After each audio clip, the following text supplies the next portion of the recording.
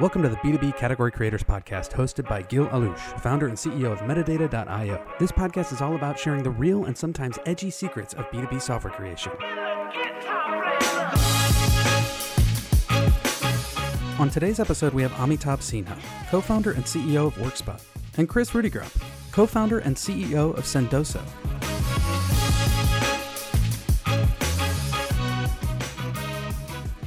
All right. Well, welcome to the Category Creators Podcast. Very excited. I have two great folks here, Amitabh Sinha from WorkSpot and Chris Rudigrub. Did I say it correctly? Yeah, you got it. From Sendoso. Very excited to have you both. I know both of your companies, and I'm excited to get started. I'm the CEO and founder of Metadata. And maybe we'll start with you, Amitabh, if you can give us a kind of a quick introduction about yourself. CEO and founder of WorkSpot. We started the company in 2012, and it's 9 years now, I guess. We've raised $80 million and going after enterprise customers for essentially enabling people to work from anywhere. Well, very relevant to today's world. I hear great things about you and your company from Bill Portelli, which is, I think, a mutual board member. So right. Very, very excited to learn more. Chris, you're next. All right. So I'm the CEO and co-founder of Sendoso. We're a sending platform that helps other companies send out corporate gifts, promotional swag, fun little quirky gifts, booze, you name it, we can send it. I started the company about 4 years ago, spent 10 years in software sales prior to that. And excited to be here and tell you more about my journey. Awesome. So that's exactly what we're going to talk about. We're going to talk about a few subjects, but category creation is one. Whether you agree, disagree, you have an opinion, would love to learn about it from your current experience as well as previous ones. And founder journey. That is also extremely interesting to me, to our listeners. So category creation. It's a big subject. It's been talked about a lot. I think sometimes founders are, we all read Good to Great and other books that kind of try to get you to think about that concept. Chris, maybe we can start with you. Like, what is your thinking about category creation? Good idea, bad idea? When is the good idea? And what's your personal experience deciding to go into it? Yeah, so I think it's a great idea. I think category creation helps set you up for success long term. It makes you really think about the category, and it's what also investors, if you're going down the path of venture capital, they want to see category creators in most cases, or fast followers of existing categories that you're disrupting. But if you're creating a category, that's the type of company that can be, lifelong and IPO and beyond. So big believer in it. In our very early days, we thought about category creation from day one. We even tried to coin a category and kind of recoined it after some different kind of advisor feedback. Should I get into the weeds? You want to hear some of these stories? This is the first time I think it's the first time I hear of someone saying that you're thinking about it from day one. I don't think I've heard this before. Definitely not. It haven't been true for me. I didn't even know about category creation when I started the company, this concept. So yes, would love to hear that and hear. I would say we're lucky in that one of our early investors was David Sachs's firm, Craft Ventures. And so David Sachs really focuses on kind of the category creation talk track and investing in category creators. He was a part of the PayPal founding crew. He founded Yammer, which was a category creation. So he really thought about category creation a decade ago. And so he really ingrained it in my brain early on. And so with that, really started to think about category creation. And our first thought was actually did some reading on Zora and how they came up with the whole subscription economy theme. And so I liked how they were positioning it as it's more of like a trend and something to be a part of. But our first stab at it was what we wanted to call our platform, because we didn't want to just call ourselves a direct mail platform, because that was, had some old school connotations perhaps. And we didn't want to be just a account-based marketing platform, because that's such a broad topic. And we really wanted to be specific in our niche. So our first stab, we actually called ourselves an engagement delivery platform and thought engagement delivery was the category. And we got shit on for that. Everyone thought it was terrible. Our investors, everyone, but we used it for probably a couple months in our deck. The thought was it was like interesting enough that it kind of lured you in, but only it lured you in and you're like, what the heck does that mean even? And so we did some thought leadership, brainstorming. We actually talked to this gentleman, Christopher Lochhead, who actually has a book called Play Bigger, which is all about category creation, which I'd recommend reading. I think it's a great book. And we ended up switching our category to Ascending Platform, which I think it gives you enough context that you could get behind, and it gives enough broadness that multiple people can end up falling under this category. And since then, it's actually we've seen other entrants into the category and other people that have popped up, raised money, and are kind of talking about it in the same way we are, so to speak. Interesting. So you took one stab, got some feedback, not the best, like not the most positive, and then went again and tried a different one. Amitabh, what has been your experience? What are your thoughts about that? From day one, coming up with that category, starting to make that new name. Our story is interesting. We started in 2012, and we were trying actually not to create a new category, right? Which is creating a new category is so difficult. But when we talked about what we were doing to customers, they couldn't understand what we were doing. And they're like, this is a new category. And we're trying to convince them, no, it's actually not a new category. It's a new way to think about the same problem. And what we found was, for customers, right, it was important that we anchor what we were doing to something they're already familiar with. Because if you completely try to recenter and say, this is a brand new idea, it's just really difficult for people to understand, right? What we were able to do was anchor it to say, hey, you used to use laptops to work from anywhere, but you only needed a Windows laptop. Now you can actually work from anywhere and use your favorite device because the Windows is running in the cloud now. And anchoring it that way made it easier for people to understand. So we ended up creating a new category, but we anchor it to an existing category so that people can actually draw the parallels between them and say, oh, okay, I understand that category. I can sort of visualize how you get to this new category. Tried to not create a category. We created a category, and then we said, okay, let's make it anchored to something that people already understand so we can actually explain how we are different from that old category. Yeah, I think that's really interesting. I've thought about that too. And when we were in the early days, when you think about selling into the enterprises too, and really these analysts out there, like they're not going to cover you per se if it's just some random category that no one's ever heard of. But if you can anchor to an existing category, so we sometimes will talk about direct mail, or we'll talk about CRM or marketing automation, and how we like this Venn diagram where we exist amongst those. And then they're like, I got it. And so I think that's one tip if you're in the enterprise space and you're trying to create a category. What are the analysts already covering? So you're not like in no man's land.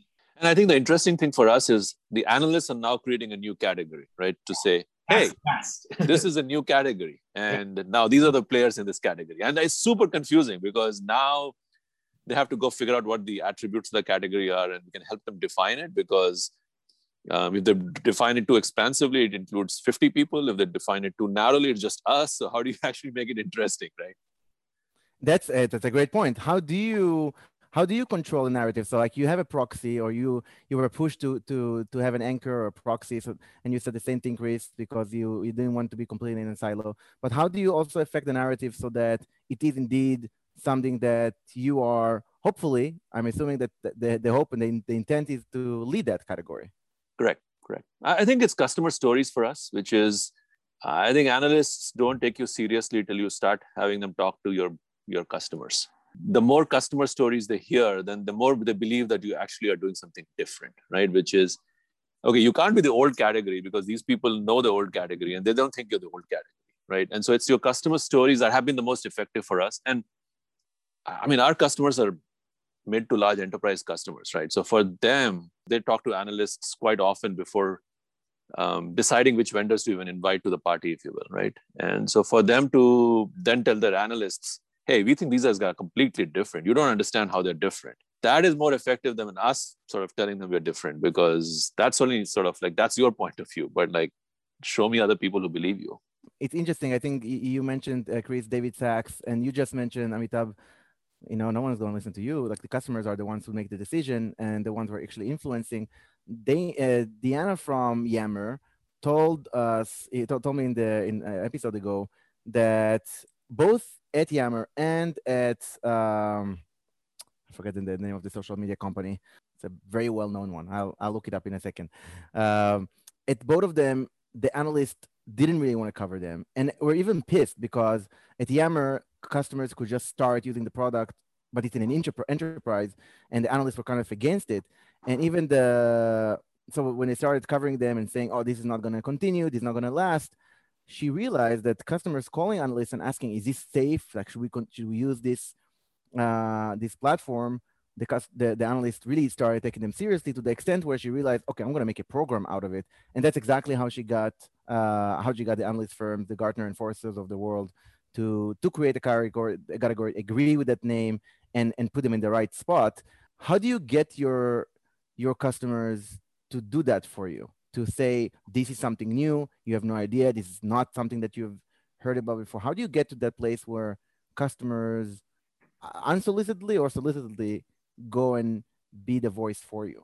I think any mid to large enterprise customer that buys from you has gone through that exercise internally to justify why they're buying you, which is you probably show up, there's no budget for you. So they're creating a budget for you. So they have to go explain to their bosses, to the CFO, I'm buying this and I can't buy the products from the other category or the previous category or another set of vendors because here's how these guys are different. And I think most of our customers have very, very detailed research on why they're buying us, right? It's not a short-term process. They're very detailed thought processes. And so when you put them in front of an analyst, we didn't do what you were saying that other person did. Our analyst said, hey, we like your story, but like, do you have any customers? Like, okay, let's introduce customers to you. And then it was sort of a unfiltered conversation between the customer and the analyst. And the customers would tell the analyst why they picked us. And we don't know what they said. But to the point, the analyst came back and said, you know what, here's what your customers are telling us about you. And here's how you're different, right? And do you guys talk about this to your next set of customers? So it's interesting because the analysts then come back and start giving you guidance on how to talk to your own next set of customers, right? So it's super beneficial for all sides, right? Because our customers educate the analysts, analysts educate us, we educate the next set of customers, and it sort of goes. Yeah, I would chime in there, and I totally agree with that. And a couple of things that we've done is, one is just cultivating a community where, we really try to drive, we have the super center community where we try to empower our customers to be like on a pedestal and celebrate their success, which in turn makes them more of these advocates in the market. And then it makes it easier for them to outward share their success, and then the analysts pick up on that. I've even taken it one step further too, and I have some kind of advisors who are customers too that are one step closer to me than just a customer is, and they're even more inclined to talk up Sendoso as well, and so that has been successful over the last few years as well. Interesting. So for you, Chris, I hear this customer advisory board or similar kind of. So we have a customer advisory board, but this is actually more of like a personal advisory group where they're closer to me than just a customer advisor. And so I open up to them a little bit more. I give them highlights on the company. I might think about them more as almost like an investor advisor, where I'm confidently sharing updates and asking for miscellaneous things along our journey, like, hey, do you know anyone that we're hiring for this? Or, hey, we're doing this panel, do you want to talk? And so they're one step closer than just a traditional customer advisory board. Fascinating. And you'll send them towards an analyst or get some of the feedback to understand like how you can influence those analysts? I would say I don't send them towards analysts. I think I let that kind of happen on its own. But if an analyst comes to us and wants to talk to somebody, I have pools of customers that I can reach out to. Or we just recently did like the Forrester TEI, the Total Economic Impact, where Forrester goes really in depth and creates this huge report. And so for some of those things, it's helpful to have customers close by that you can call on that are willing to help out. This is really interesting. It's really interesting to me. I started this podcast as a way to learn how to do this. This really is like it doesn't get more organic than that. It became a podcast, but at first it was just to learn how do we do this, because to me it seemed abstract at first, because there's analysts who make so much of the decision and the PR and the publishing around it, which is where customers go. But then you're talking about the customers making all, being the real important opinion who are influencing those decisions. What comes? So Amitabh, when you're talking about the feedback loop between customers, analysts, and you, like one is influencing the other, you're talking to the customers, they call analysts and saying this is something new, that we're not choosing the old one because of ABC. And then they call you and telling you like, well, we had all these customers calling us. And so you talk to your next customer using those. What happens first? Like, how does the process work when you're actively trying to define and lead that category? So I think you can't be in category creation till you have found product market fit, right? It's too early to do it. And I think the first 3.5 years, I think we were doing pretty much the same thing, trying to create a category, but we hadn't found product market fit. So you could tell all your stories, but if you have no customers saying that is a valid story, it's kind of difficult. Like, it doesn't work, right? We talked to analysts. They made us cool vendor in like 18 months after we started, had zero effect on customers, right? Like analysts saying this is a cool vendor, I didn't change anything for people. But once we got customer stories back, like real customer stories that we were able to then tell analysts, that's when it really started, right? So I would say first goal should be product market fit. Once you get that, then you actually can say, okay, this is actually a new category. Let me now go create that category effectively. Because I think if you start trying to create a category and you don't have product market fit, you're not going to be successful. First of all, let's drink to that, because I am asking lots of questions. Thank you for that insight. Do you think there is critical mass? So let's assume a customer or a company thinks they achieve product market fit for whatever reason. Is there a critical mass? Is it like 50 customers, 100 customers? Is there a revenue number? Is this a particular set of customer, a cohort, an NRR number, that a renewal that you suddenly see, that you say, this is a critical mass that will be deployed with feedback to the analyst that will get us on that path where the analysts agree with us. We're unique, we're different. I think it's either for us, because our customers tend to be a little larger, right? So our average ACV is about $175,000 a year. I think we started seeing it when we started getting our first large 5-digit customer, then our first large 6-digit customer, then our first large 7-digit customer. And then people said, oh, okay, like I can see you guys growing, right? So when we introduced them the first 5-digit customer, they're like, yeah, that's interesting. 6-digit customer, okay, this is new. The first 7-digit customer was completely different for them at that point. So I don't know whether it's in terms of dollar amounts, but if you have the same size of customer, like $40,000 ACV customers, maybe it's volume then. But for us, it was not a volume thing. It was sort of 5-digit, 6-digit, 7-digit. And it was like, okay, we trust you guys to be enterprise class now. Very interesting. I would probably maybe say in like in the total sales, maybe in like the 10 to 20 million ARR, it starts to become real. And and then I'd say if you get to the 50 million ARR, then it's like, okay, this is obviously a category. Right. And obviously, get 100 million, you're public and you're big and huge and everyone knows about you. But I'd say probably maybe like 10 million is a threshold where it's actually proved that you create a business around it, and you should have either enough small customers to equal that or enough big customers that is enough there. So thank you. That's very interesting take. Let's change gears for a second, talk about some personal experiences. And Chris, we'll start with you. Okay. Tell me, if you're willing to share, about the first big #fail moment that you had in category creation, because you had it in your mind from day one. And so you're aiming towards somewhere, and maybe, especially you were saying that you didn't get the best feedback in the beginning. Like, given that the #fail moment where you're thinking like, I don't know if this is working, like this category creation part, or they don't like this name, or maybe we're not a category creator. Like, how did that happen? And what was it like? I mean, it was for sure when we tried to start pitching people on this delivery engagement platform category concept, that it was just like, what are you saying? And so that was like a fail for many months. I think we were trying to be too creative and over think the category. And while I think it was, we wanted to be thoughtful in the early days of category creation, I think you don't want to overthink it. And it's not, you shouldn't spend all your thoughts on that. But it is, so that was a big fail. It didn't help us. Customers never used that word. No one thought about us as that. No one wanted to use that word. And so once we changed it, it was, we had a good aha moment from there. I have two follow-ups on that. First one is, thank you for sharing that. You said it was for a few months. How did you monitor that this was a hashtag that was a fail? Like what was that? How did you know? What did you monitor? Yeah, so I mean, we were doing a little bit of like some focus groups, asking people. When we told people what we did, no one ever used that word or those phrases. When we saw people talking to us without us there, like in social or on review sites, that was never brought up. So, and investors never thought about it like that. So everyone, it was blatantly clear that was a bad idea. I think if you can get your customers using the vernacular, or you can get investors or other people using it while you're not there, I think that's a good sign of success.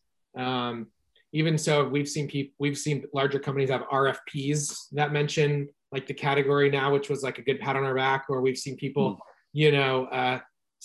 put in their resumes that we've had fun seeing that they're like, skilled in ascending platform, blah, blah, blah. So some of that is good to start to see some momentum there where people are using this out in the world organically. Interesting. So skill sets, focus group, but mostly customers using it when you're not in the room. And how did you recover from that? What did you do? Like, how did you say, okay, that didn't work. This is what we're doing next. Yeah, it wasn't too bad of a recovery because it was still early-ish in the days. So it was just kind of updating a lot of our, our social posts, our slides, some of our internal collateral and stuff. So there's still a few looming docs that I'll see once in a while that pull up from the graveyard that mention that, but it wasn't like tough it was still in the early days. It was the first, couple of years of our existence. So it didn't hurt us. You were cool with just trial and error. You tried it, didn't work. Is this cool? Mm-hmm. Try the next one. Beautiful. Amitabh, tell us about ours was a little more painful than Chris's experience. Because so just to give you a background, my previous job, I ran the product which was in the old category. And so when we started this company, our tagline was the old category is dead. This is a new thing. And we were doing that for about a year and a half. And we had this one new sales leader come in. And he joined us for the first call, one of the first calls we had with a large customer. And he came back and said, I don't know what you guys are selling, but the customer really wants to buy the old category. Because all I'm hearing is like the old category. And we basically shut him down and said, you guys, you know nothing about the old or the new category. So like, this is like, stop.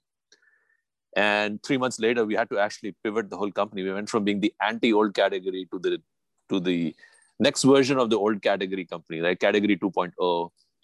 Completely changed everything, right? It took us about 3 months to get there because we were fighting about it for 3 months, which is how can we go from anti-category to category 2.0? Like that's just, that's a big change. I think that was sort of the beginning of when sort of we started speaking the language of the customer, which is versus telling them what you want to buy is actually bad. We just said, okay, we are 2.0 version of that. And then I think people naturally sort of understood what we were doing. It was like, okay, that was much simpler. Both of you have concluded that. So really listening to the customer words and being quick about I think 3 months. I mean, both of you did it pretty fast. I think in a few months, really being able. No, that is after 3 years of doing that. So the 3 months happened quickly, but it took us 3 years to get to the 3 months. Fair enough. That's cool. Very interesting. I think that's very, very insightful for companies to understand that. So try and error, listen to customers, and try as fast as you can. I would recommend what Chris did, which is if you have only collateral, then that's easier, right? Versus you actually build a whole product and then you're redoing everything like 3 years later. That's much more painful. I mean, Chris, you're very intentional about it, which I love. Like from day one, you already had this in your mind for the end, which I'm sure your investors really, really appreciate. You give so much clarity because it's one of your tenants. So Yeah, I think you kind of have to fail fast there if you can, because you're gonna invest resources into it, and you need to, do what you can do to make kind of just like a product market fit. I think maybe there's a category fit kind of scenario where you need to kind of make sure that your product's in the market, but is your product in the right category? Is it a brand new category? Is it 2.0 of an existing category? And you need to know where you land and then double down on, talking about it that way. Segue for you. Did you just coin a new term? Maybe. You heard it. I heard it first. You heard it here first. That's cool. All right, let's switch gears one more time. In your founder journey, as you're creating a category, as you're doing the product market fit, what's the moment that you felt you are on the right path? Like you're trying a bunch of things, you're talking to investors, they believe you or not, you're raising some money, you maybe even achieve product market fit. But what's the moment where you think this is going to be something really big, a signal that you wake up in the morning, you see something, and you think, I'm starting to believe in my own story. This is going to be a big deal. I mean, there's a couple of those. I mean, I thought it was going to be big day zero. So I think as a founder, you have to be crazy obsessed with what you're doing. And so I thought I was, day zero, I was thinking this is going to be the biggest thing in the world. And I built this out of pain. So I was my first customer. So when I was in sales, I really wanted Sendoso to be in existence. And so I knew that if I built it, people would come per se because I wanted it. But I think there's other milestones along the way, like, an ARR milestone, like 1 million or 10 million or 20 million, that feels good.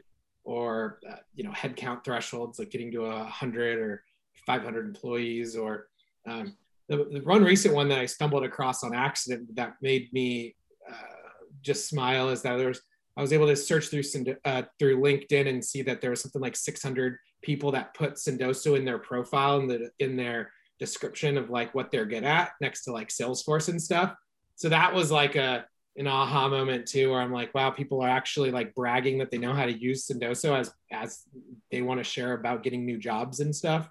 I don't know. I think there's a lot of different ways that you can look at it, but I think as founders, you kind of have to be crazy that your idea is the best thing in the whole world day zero. Thank you. Amitabh? I think I agree with Chris. I mean, you always have to start with the conviction that this is a big market, right? And you're solving a big problem. So I think you're challenged by your daily experience in terms of believing in that big market, if you will. For us, I think probably when we got our first large 7-figure customer, and the first phone call to us was, we've looked at everything else in the market and we believe you're the only vendor we can work with. And are you ready to work with us? Because we'll probably be your biggest customer. And please tell us we are not, and we're okay. We'll be your biggest customer. But then you have to commit to being actually supporting us like your biggest customer. And that was the first phone call. They just called in and said, this is it. And I think at that point was, okay, not only do we believe our story, somebody else actually reads the story, understands it, groks it, and repeats it back and says, I know why you are the best solution on the market. Interesting. 7-figure deal, and the customer asking you to support it. Tell me about let's talk about the future for a second versus the past experience. Or maybe it already happened, but what is the moment that I'm assuming both of you you want to dominate your category, right? You want to be number one in your category. And what is the proof point for you? If you're monitoring it, Chris, you mentioned a bunch of things, Amitabh, you as well. What is the proof point that you say, yeah, we achieved it? Or like, we are now the number one player in our category? Is it a Wave report? Is it G2 report? Is it something completely different?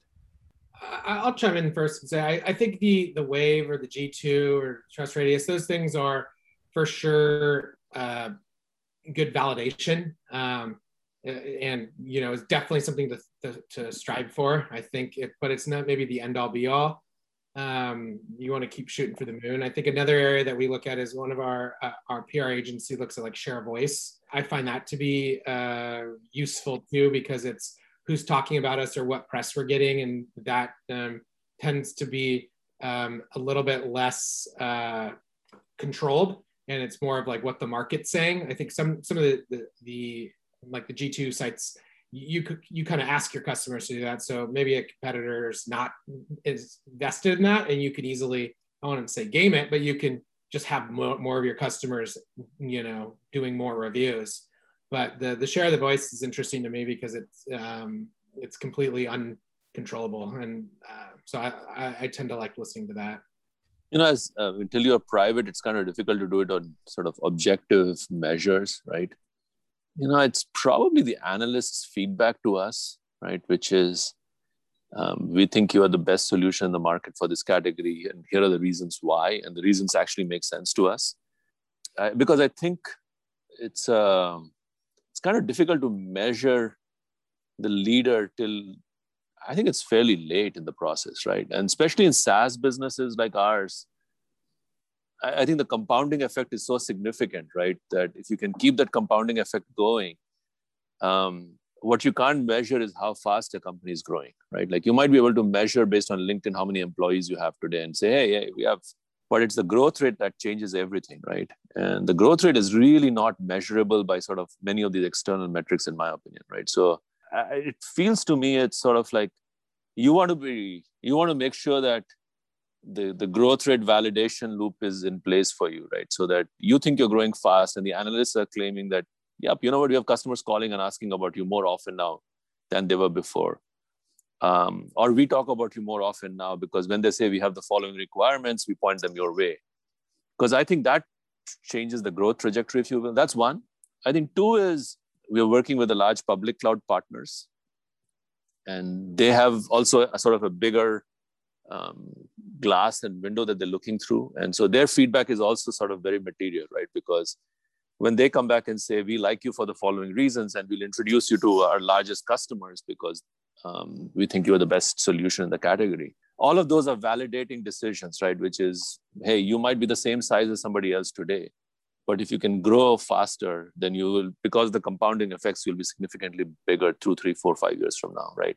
And so for me, at least, I'm trying to measure the growth velocity more than the actual size right now. And I think those are signals that are sending you about, like, if all of these people are saying, here are the reasons why you should grow faster, then you make sure that you actually can grow faster, right?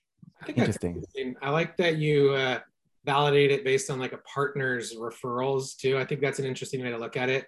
I know, Gil, you've had like outreach on Manny on recently, and I think Manny is a partner for us, and how like we generate referrals. It's a good indication that who you're going to refer is who is like in the mind share of the. Right. Exactly. So that's a good way to kind of double check your triple check based on partner referrals. It sounds like both of you, that is very interesting. The velocity, the feedback loop, the attributes that analysts confirming, these are new, I gotta say. I haven't heard those before. It sounds like both of you are pretty connected and friends with the analysts. Would that be a true statement?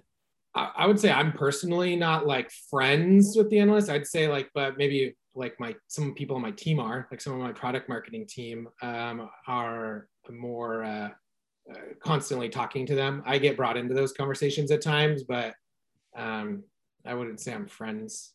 That's an important distinction. How often do you get brought into those discussions and influence them and join the discussion?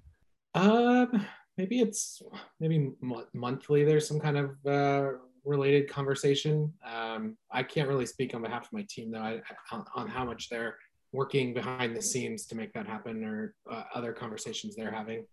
So monthly pulse. And what about you, Amitabh? I think it's less frequent than that, probably every 3 to 4 months. And it's really to go define that category really well, right? Which is because the definition of the category, the attributes of the category change quite frequently. And you want to make sure that the analyst understands that change, right? Because our understanding is changing on a daily, monthly basis. But because the analyst is not as closely connected to us, they don't necessarily see that same degree of change. So I feel like it's our job to make sure that that they do. And so it's sort of to give that broad direction, right, which is here's where we think the category is headed. And I find that sort of the analysts care about, if you tell them things they don't know, then they pay more attention to you. And then you have more influence with them and influence with customers as a result. So what I'm trying to do, at least with the analysts, is because for us, it's a filter, right? The analyst says no, then you don't get to the next level in the funnel. The yes is maybe less important, but the no is super important, right? So you want to make sure that you allow the analyst to process all the new data points that's coming into our field of view, if you will, so that they're able to constantly change their definition of the category, their analysis of the category, who should be in that category, etc. And because I think in the current world, things are changing so frequently. We see change every day, but you can't do that with analysts. They don't have the time to come in every month, but at least every 3 months and a quarter, and definitely sort of a big one before the end of the year, if you will, right? So we can't afford to do it right now, but in the previous jobs, we would have the analyst in the office for a day or day and a half, right? Where you actually spend quality time with them. So we don't have the kind of money to do that yet, but I think that's sort of where you head to, right? Where if you want real mind share with the analyst, change the way they think, make them understand how your customers are thinking, then you got to do that. And in our line of business, right, where we're selling to enterprise customers, it becomes quite important. I think there's also different tiers of analysts too, or different. So that's another thing to take into account is like, are you trying to, talk with the tier 1 analyst, which is kind of the end goal, but there's also kind of, in my mind, I'd say tier 2 analysts. I won't get into names, but in some cases it's easier to get meetings or talk to them, and then they'll start boiling the ocean and driving some awareness that then trickles up to the tier 1 analyst firms. So that's a strategy that I was kind of advised to also think about. Thank you. Yeah, that sounds like a good hack. And I will ask for those names later when you can share those. That's interesting. Let's take a pause for a second. I want to ask some things about personal and entrepreneur journey, and I want to refill my glass. So take it a second to do yours as well. Amitabh, what are you drinking there? I know that Chris is drinking tequila. Some Spanish wine. I don't know. I don't remember the name. Nice. Okay. Well, cheers. Happy Friday. Thank you for sharing your insights. I really appreciate it. This conversation is very insightful. I already took like about 20 notes, so thank you. Thanks for organizing it. Yeah, this is fun. I love the topic. I was happy to see your email in my inbox to talk about it. That's really cool. Tell me about the worst moment you had as an entrepreneur, starting with you, Amitabh. I can't share the worst moment. How's that? Second worst. It's okay if you don't want to share. I got one top of mind that I can go on. Yeah. Go for it, Chris. So this was pretty.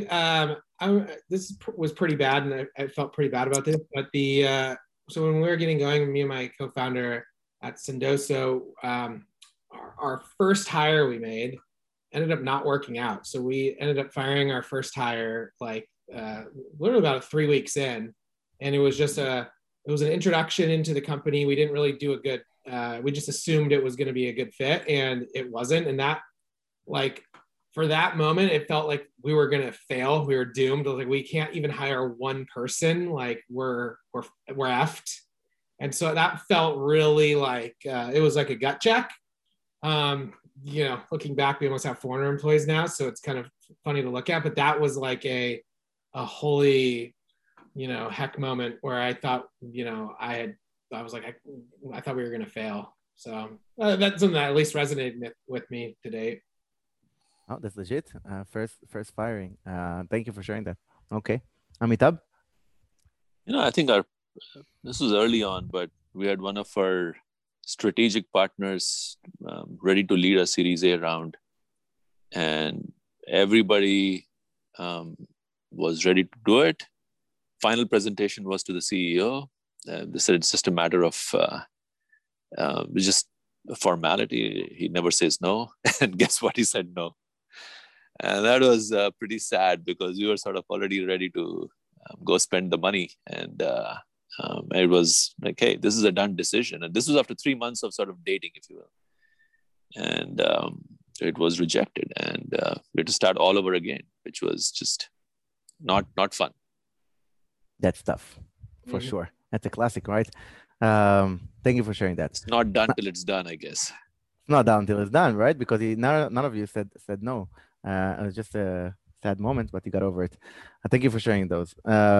Let's switch to the best moment. Best moment you had as an entrepreneur. Amitabh, you first. I would still say it's that one moment when we knew things were going well, which was when that customer called and said, "We're going to be your biggest customer, and we looked at everything else. And are you going to be able to support us as a big customer?" That was, I think, you don't get too many first calls like that, where they're basically telling you they're going to be your biggest customer, and they still are our biggest customer. When was that? This was 2 years ago, 2.5, maybe even 3 years ago. No, maybe 2 years ago. That's cool. Chris, what was your best moment as a founder? Yeah, I mean, I think it was probably back in similarly related to customers, probably our very first customer back in 2017, who's still a customer today, but it was the very first person that after we spent like a year, getting everything ready. And then we finally said, okay, who wants to buy? And they're the first ones to, sign a contract and pay us money. That was just like a really good moment. Validation. Yes. That's awesome. Tell me, there are many, like you read many entrepreneurs, many of our listeners, and myself included, right? Like VentureBeat, TechCrunch, SaaStr. Like there are so many events, so many stories, so many romantic overnight success stories, and all kinds of like best practice for SaaS founders, and all kinds of absolute truth that they teach us in publications and events. That some of them are true and many of them are bullshit. What are absolute truth, one or two, that each of you have that are hidden? So something that you know to be absolutely true for yourself as a founder and a CEO of a tech company that might be different than the common narrative that is public out there. I mean, one that comes to mind for me, at least, is like a Silicon Valley tech CEOs or founder, is that you have to work like 20-hour days in order to be successful. And I would say like I don't think that's necessarily true. I like to travel, and I've probably been to 30 countries pre-COVID while founding Sendoso.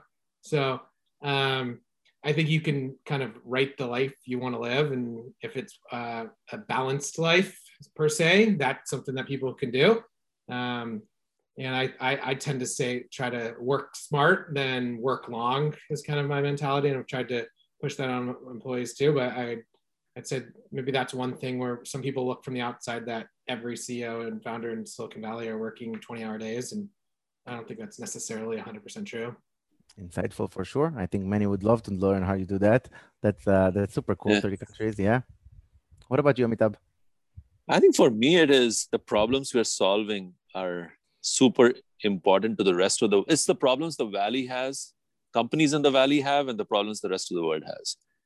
There might be some problems which are similar, but a lot of the problems are very different, right? So in our early days, at least with the Valley VCs, we were trying to solve a problem, and they would say like, but I don't have that problem.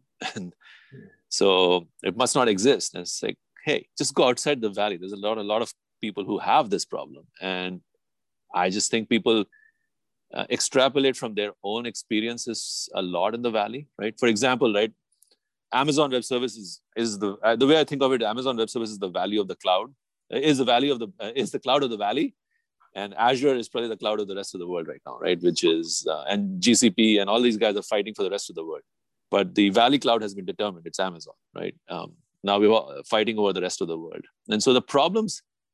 I think the Valley has a blind spot to what the rest of the world actually is, right? Especially in the enterprise, which is in the Valley, everybody's using Macs and iPad Pros and doing Google Docs, and in the rest of the world, it's still completely different, right? Like, I mean, it's just a completely different world out there. So I think that's not obvious to a whole bunch of people, which is sometimes the problems the rest of the world has is very different from the problems that the Valley has. And I think the only time sort of that intersects for us is when we talk to investors, right? Or it used to happen maybe 6-7 years ago, where it was difficult to explain to people that the problem we were solving was actually outside the Valley. It was not in the Valley.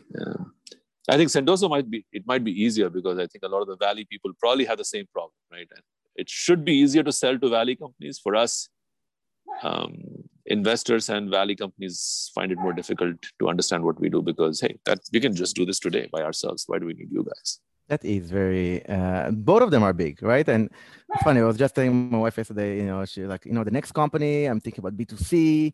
I want to solve new kinds of things that are not just for like all the tech companies out there. And so that resonates with me a lot. That's very interesting. Traveling is something I want to do. I want to go back to. So very jealous, Chris.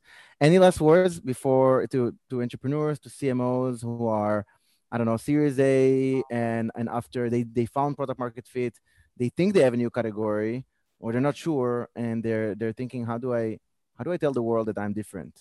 Any advice there? I'd say my last advice, a takeaway is like probably two things. One is just really invest in brand, maybe earlier than you think. And I think a brand helps you set yourself up.